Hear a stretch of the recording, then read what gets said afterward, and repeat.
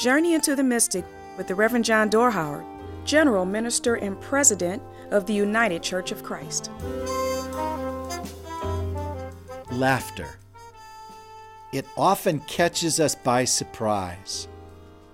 There's something healing about the spontaneity of a moment that infuses us with a joy that cannot be contained and has us erupt in laughter.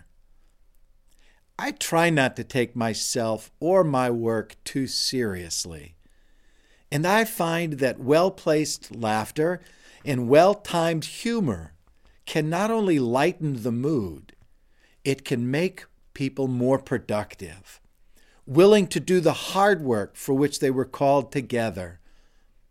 It can diffuse any tension that is building and threatens to disrupt relationships.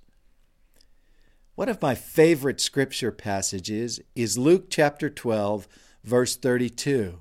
It reads, "Do not live in fear, little flock. It has pleased your Creator to give you the kingdom." What a beautiful reminder of how God's chosen disposition for us is joy, not fear. One of my favorite songs is called "Born," performed by a remarkable couple from Cincinnati who call themselves Over the Rhine. The refrain of this song says, I was born to laugh. I'm going to learn to laugh through my tears.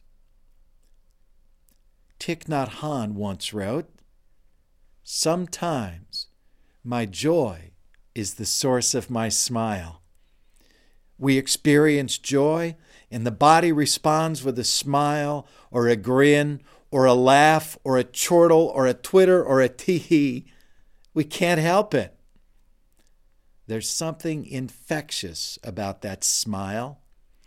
A well-timed, unexpected, quick little smile from a stranger can change our whole outlook. A well-timed, unexpected, quick little smile to a stranger can also change their whole outlook. Thich Nhat Hanh also said, though, that sometimes my smile is the source of my joy. Sometimes my smile is the source of my joy. At times, I find myself welling up with anger or disappointment or sadness. Sometimes I can identify the source of those feelings, and at other times I can't. I just feel that way without any apparent cause or provocation. In moments like that, I have taken to smiling.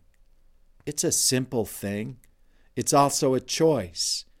It's a conscious decision to let go of a mood, a feeling, a disposition, an outlook that clouds my judgment, affects my performance, hinders relationships. It is an active pursuit of a different way of orienting myself within and presenting myself to the world. Do not live in fear, little flock. It has pleased your Creator to give you the kingdom. And you were born to laugh. You're going to learn to laugh through your tears. And sometimes your smile is the source of your joy. Gentle soul, may you find joy on your wandering through this world.